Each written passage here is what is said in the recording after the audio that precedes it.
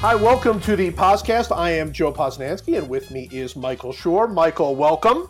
Joe, thank you for having me. You're welcome for having you. How was your Thanksgiving? Did you have a great Thanksgiving? Well, I don't want to steal any thunder from our draft that's coming later, but Thanksgiving is not my favorite holiday. It's not your favorite holiday. I know that. I'm on record in multiple places saying that I think Thanksgiving is wildly overrated as a holiday. But within the confines of your own sort of miserable life, did you enjoy Thanksgiving beyond that? By the way, I have to ask you this. This is a total separate thing, and this might have no meaning to you at all. Is your family, anybody in your family, your wife, or you, maybe you, any of you Gilmore Girl people? Girls? We are not, but it's only because we're just kind of slightly the wrong age, I think. Yeah. The height of Gilmore Girls, I think, was when I was in college. And it's one of those things, it's like, by the way, Seinfeld. I kind of missed a big chunk of Seinfeld. Yeah, because I was just in college and it was before flat screen TVs were everywhere, and I just kind of didn't watch TV when I was in college, and I kind of missed both of those things. And I'm not 100% sure that that's the reason. I just remember like everyone telling me how wonderful Gilmore Girls was. Everyone in every phase of my life, and for whatever reason, I just kind of missed it a little bit. I've never seen an episode, never seen one. However, my family is obsessed. Like they're all of them. The girls, they've seen all of the reruns of it. I mean, on Netflix or whatever. My wife, they've seen every episode, and they've already seen all 6 hours of the new thing, which they were blown away by. And I have to admit, I don't know exactly why this is on my case, because I'm a little bit older than you. I kind of never even was really aware of the Gilmore Girls, and then this thing came out. And I mean, I knew my family was watching it all the time when I was gone or whatever. It's everywhere. Everybody's talking Gilmore Girls. Yeah. It's like this huge thing. And I feel bad now. I feel like I'm totally out of the loop on something that is like a cultural phenomenon. I think it's one of those things where it was a big deal, certainly when it was around. It was right after I graduated from college, basically. I'm just realizing. It was 2000 and 2007. And so I was at SNL at the time, and I had very weird hours, and I didn't watch a lot of TV. But it was one of those things where, like, at the time it was a big deal, but in the intervening time, you realize that it's held a very special place in people's lives. And so the coming back with the original cast with those characters, the chance to see those characters live another day is like a kind of big deal. It's a very big deal for people, and I'm happy that the fans get to see it. Do you think that we could, like, maybe in, I guess, so let's see, so 2007 it ended, so 9 years. So do you think, like, in 7 or 8 years we could have, like a 6 hour, like, Parks and Rec thing that we could just bring back? I would never say no. Okay. But the chances of wrangling Chris Pratt and Aziz Ansari, who are all Bowler and gigantic stars, yeah. It's that Gilmore Girls was really about two women, right? Right. And they are very talented actors with very vibrant careers, but the Parks and Rec cast was rolled 10 deep, and it's going to be hard to find a moment where they could all come back together. I guess Melissa McCarthy, I guess, is on Gilmore Girls, so I guess that was sort of the biggest star, really right? Cool. Yeah, good for them. Yeah, that's exciting. All right, let's talk sports, because that's the point of this podcast. It's not. It is? Really. Are you sure? I think. I want to talk about this. We are going to talk about the Golden State Warriors. We might not actually get to the Warriors. But I want to talk about this because I think this is much, much more important. Because we are going to discuss the Warriors, whether or not they're going to be the greatest offense ever, which I think they will be. But we'll discuss that in 1 minute. Because you sent me a text that I've not, ever since I got this text from you, I've not been able to sleep. I'm so excited. You are thinking about becoming a Browns fan. And I just want you to know, come on, man. Come on our team. Leave behind those stupid Patriots that all they do is win and come to the Browns. That's all I'm saying. I want to clarify something. I'm a very, very firm believer that you stick with your team. Yeah, you're a loyal guy. I'm a 100% loyalist, and really, there's very little that could happen that would cause me to have a different favorite team in any sport. Like I really, it's sort of impossible. It's just it's the way I'm wired. I'm not unique in this way. Many, many, many sports fans are wired this way, but I've always found the ultimate kind of like lame move to be like a guy who is a Brewers fan or a Cardinals fan or a Houston Astros fan and then moves to New York in 1996 and is like, I'm a Yankees fan now. They're winning, yay! And I'm just like, who cares about the Brewers? I'm a Yankee fan. And by the way, that would be true for the Red Sox too. I think you should. If you grew up a Brewers fan, you're a Brewers fan. That's the end of the story. Yes. And so I don't. When I say I'm thinking about becoming a Browns fan, what I'm really saying is I'm thinking about taking a certain part of my emotional life and my sports interest and aiming it towards the Browns for real. Where I'm kind of like investing myself in the Browns.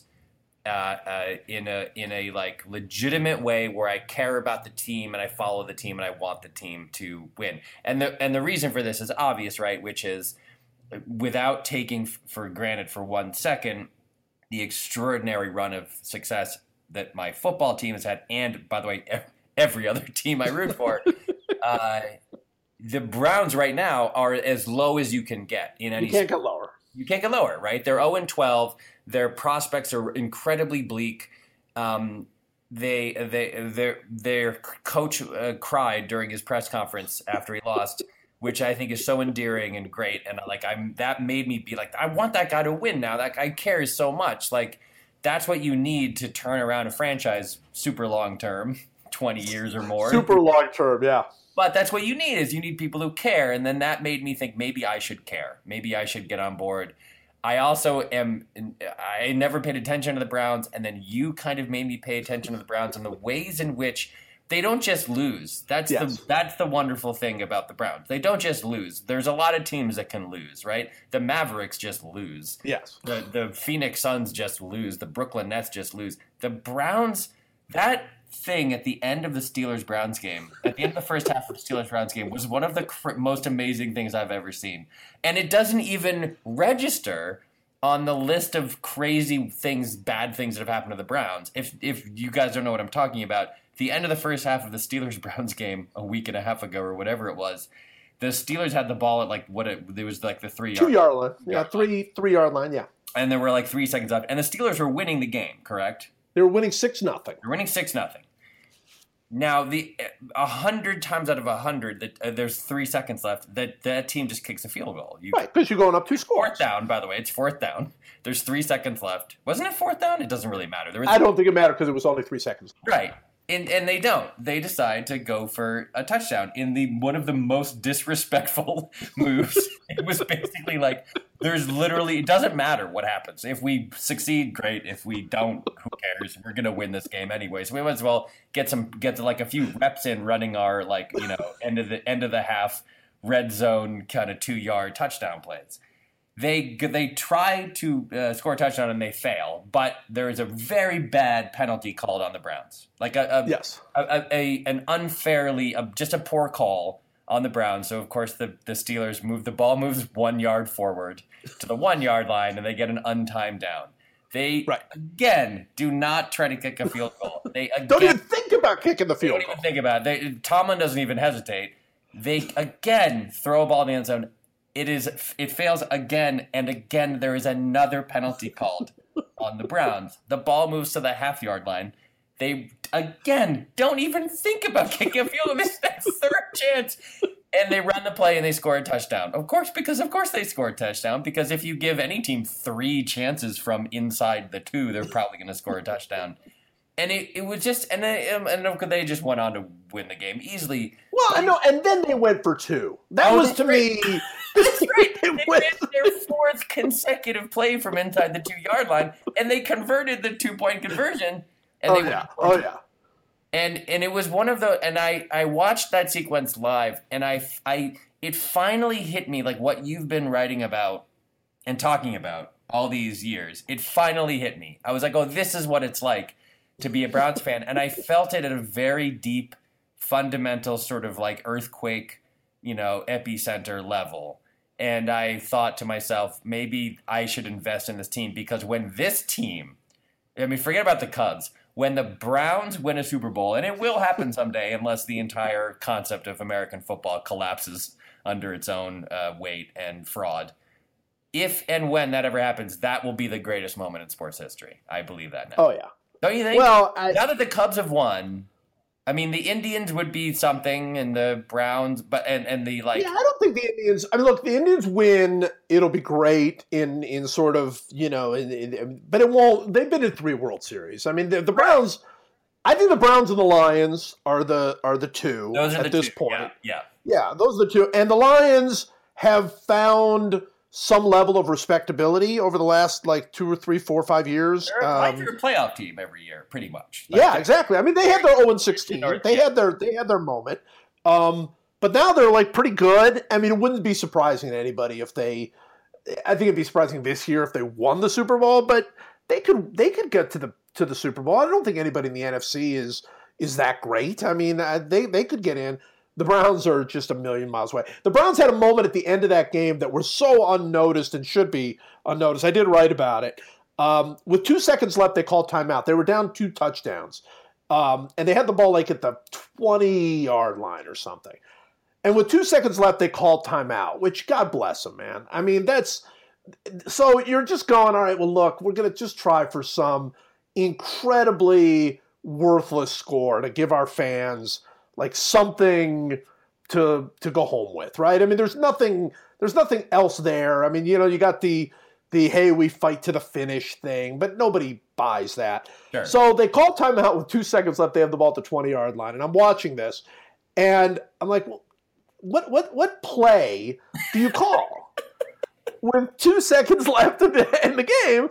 And so you just line up 5 guys on the right? You just have quintuplets left or right, and then you throw the ball up and hope somebody scores a touchdown, right? It's it's obvious. They throw a screen pass, and no chance of even being caught. So Duke Johnson, and I just thought that to me is the Browns right there. It's not only that you just have no idea what they're doing, even within that, even with the confines of their own weird logic, they can't do it. Even thinking okay, you're going to try to score for some reason we don't even understand.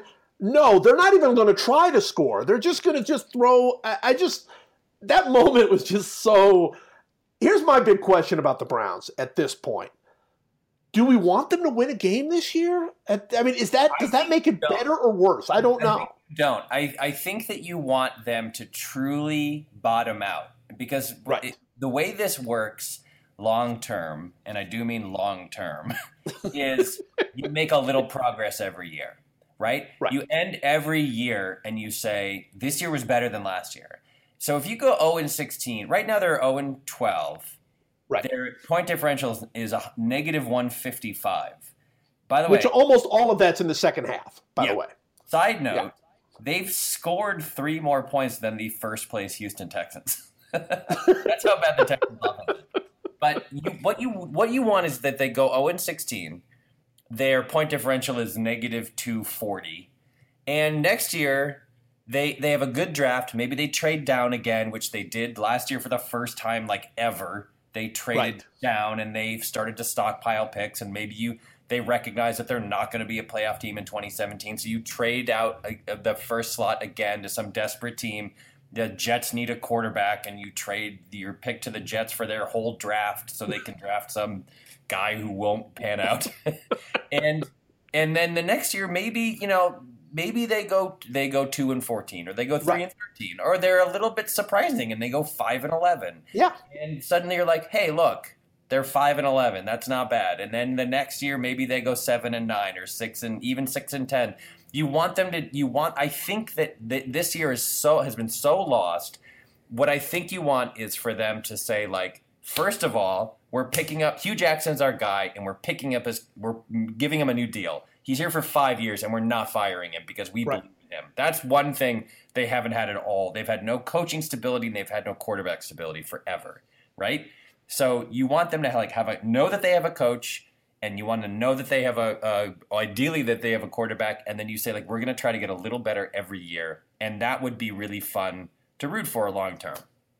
I agree. I'm already in. Like, I'm in on the Browns. You're in with us. Here's the thing. I want them to go 0-16 because, one, they deserve it. Like, this team should be remembered. I mean, they're not like one of the bad 1-15. They're an 0-16 team. They've earned that right. Secondly, winning a game that means nothing. Right. The only concern I have with 0-16 is that they would then fire Hugh. And so I'd like them to lock up Hugh right now. Yeah. Like, I'd like them to just say, hey, I don't care. Don't try to sell out everything on earth to win that one game. Just keep coaching the way you can. And don't worry about this season is just a season to try to develop like 3 players. Okay. Just focus on that. And don't worry about it. So if they are willing to go 0-16 and keep Hugh and keep everybody in place, then I want 0-16. I don't want 1-15. Also, by the way, they're looking over their shoulder at the 49ers, who are 1-10. And aren't going to win another game, by the way. Right. And the Brownsiest thing in the world would be, like, we love our coach, man. We love our coach, and we're going to play our guts out, and we're somehow going to steal 2 wins. Yeah, and then lose that. And then lose out on, like, a franchise quarterback or something.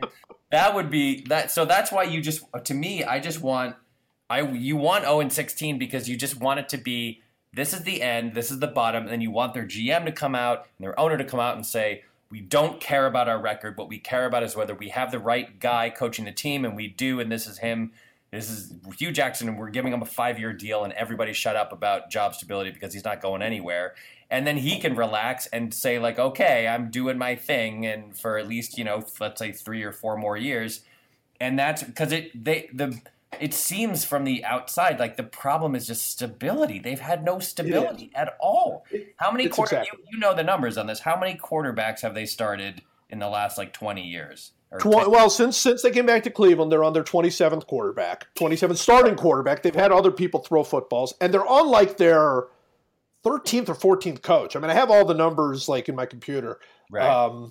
And on their 6th or 7th or 8th GM, and heck, they're on their 3rd or 4th owner. I mean, they've had no stability, none, and that is the big problem. And I totally agree with you. I think they should come out and say that right now. I think right now during the bye week, the Browns ought to just come out. The Browns owner should just come out and say, okay, look, this has been a terrible year. We all know that. Everybody's trying the best they can. It doesn't matter. This is our team. This is our coach. This is our management group. We believe in them. We know they're going to get the job done, and nobody's getting fired. I'm telling you that right now. Nobody's getting fired. Right. Stop asking. You can stop speculating. You can stop asking. The coach is staying. The GM is staying. Everybody's staying. That's the end of the story.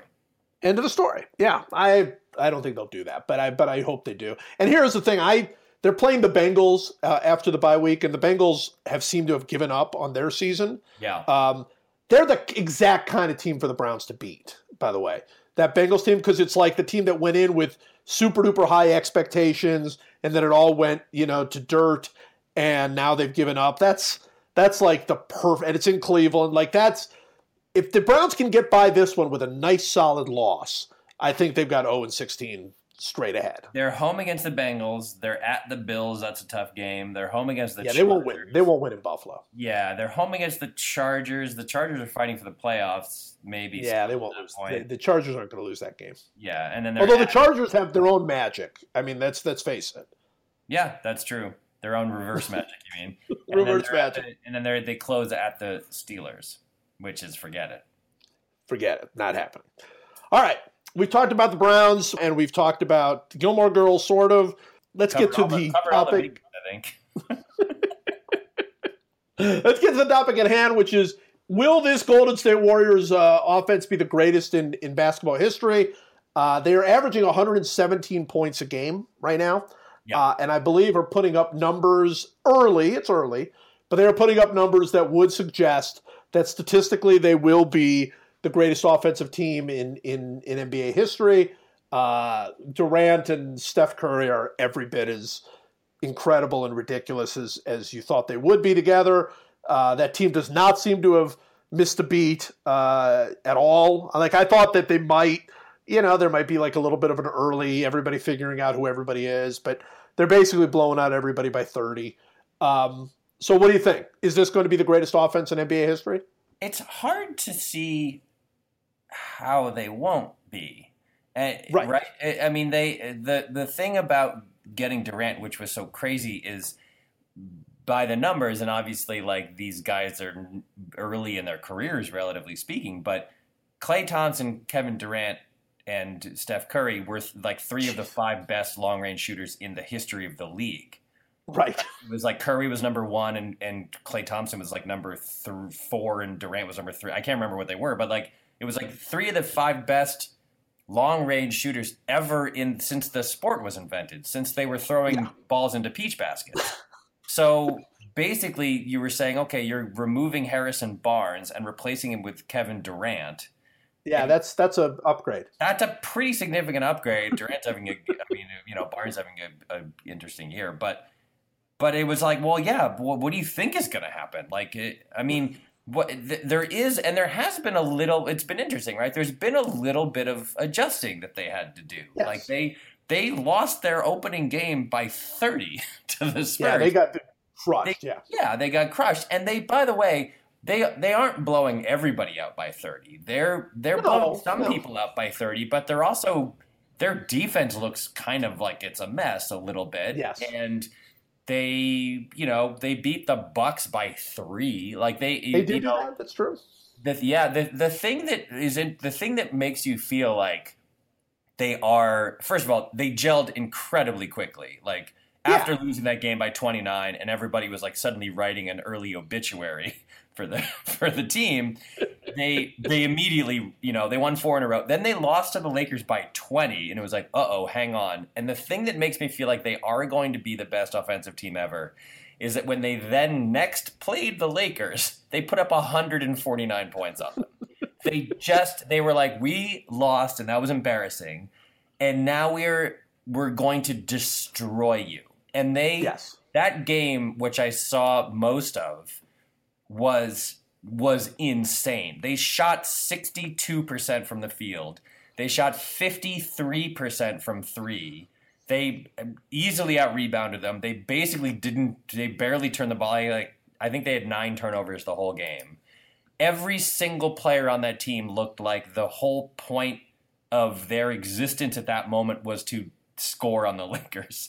Ian Clark was 5 for 5 from 3. Ian Clark was 5 for 5. Ian Clark? He's the guy who, in the middle of their crazy run, when we did a podcast about their starting 23-0 or whatever it was last year, he was the guy who they were being challenged in a game, and he came out like Curry got into foul trouble or something, and suddenly someone named Ian Clark came out and hit 3 threes in like 48 seconds, and then went back to the bench and never played again. And it was like, what? They have that guy? Like, where did that guy come from? But yeah, I mean, they just absolutely annihilated a team that had beaten them by 20. And when that game was over, I thought, oh, this is it. Like, now they can if they can find that gear whenever they need to, and who knows if they really can. We're not even a quarter of the way through the season. But It is very hard to see how you basically swap out Barnes for Durant. You lose, Bogut, but Bogut wasn't a scorer at all. No. So that doesn't really. Well, I think it's hurt them. I think it's hurt them defensively. I do too. Yeah. There's no question. And defensively, they're kind of a mess. I mean, they're giving up a lot of points, and it seems like they kind of have the attitude of like, it doesn't really matter if you guys score because we'll just score more than you do. But I mean, I feel like if you go by like, I don't know, what is the all-time record for points per game? Yeah, I don't even know. I know that I saw a chart recently comparing them to like some of those Suns teams that scored, but that was back when the NBA was a much higher scoring league, although the league is incredibly high scoring this year so far. And that's really another interesting point, because over in the East, Cleveland is scoring insane points. They're averaging 112 a game, right? 112 a game, and James Irving and Love are averaging like 75 points, just those three guys. I mean, it's so there's something insane going on, I think, which I love, by the way. The NBA is so much better as a scoring league, I think, and so much more fun to watch. I mean, you don't want it to be like it was sort of in the crazy when nobody plays any defense, but it is so much fun to watch these teams run up and down the court and make threes. And I mean, I just think this has been a blast of a year to watch. Oh, it's so fun. And the Rockets took 50 threes the other day. They took 50 threes. I mean, this is the trend, right? The trend for a while now, based on not just analytics, but just like the easy powers of observation that any coach can see, is that like a 3-pointer is an open three is always a better shot than a contested 2, right? So like that's been the trend. The trend hit a sort of apotheosis last year with Steph Curry and Klay Thompson and that Warriors team. And then and by the way, a lot of other teams coming to the same conclusion simultaneously. And so this is for 10 years now, this has been the direction of the league. And it's really fun because a transition 3 is the most exciting thing in the NBA. Yes. Running down the court, outlet pass, pull up, like Klay Thompson pull up 3, swish is the most fun thing to watch. I think it's way more fun than a dunk at this point. The dunks are boring. Long range, like pull up 3s in transition to me are so exciting. And that's what the whole league has become. And it's really great. The Brooklyn Nets are allowing 114 points a game. I just think that's awesome. Actually, I mean, I think Portland is also averaging, allowing 114 points a game. So at some point this year, whether it's Golden State, whether it's Houston, whether it's Cleveland, Toronto scoring like crazy, one of those teams is putting up like 170. Like we're going to have a 170-point night at some point this year, I think. Yeah, you're probably right. Like an overtime game between the Rockets and the Trailblazers or something. Yeah, like that. Exactly. Like you'll get into the 150s, 160s easily. It's awesome. It's awesome.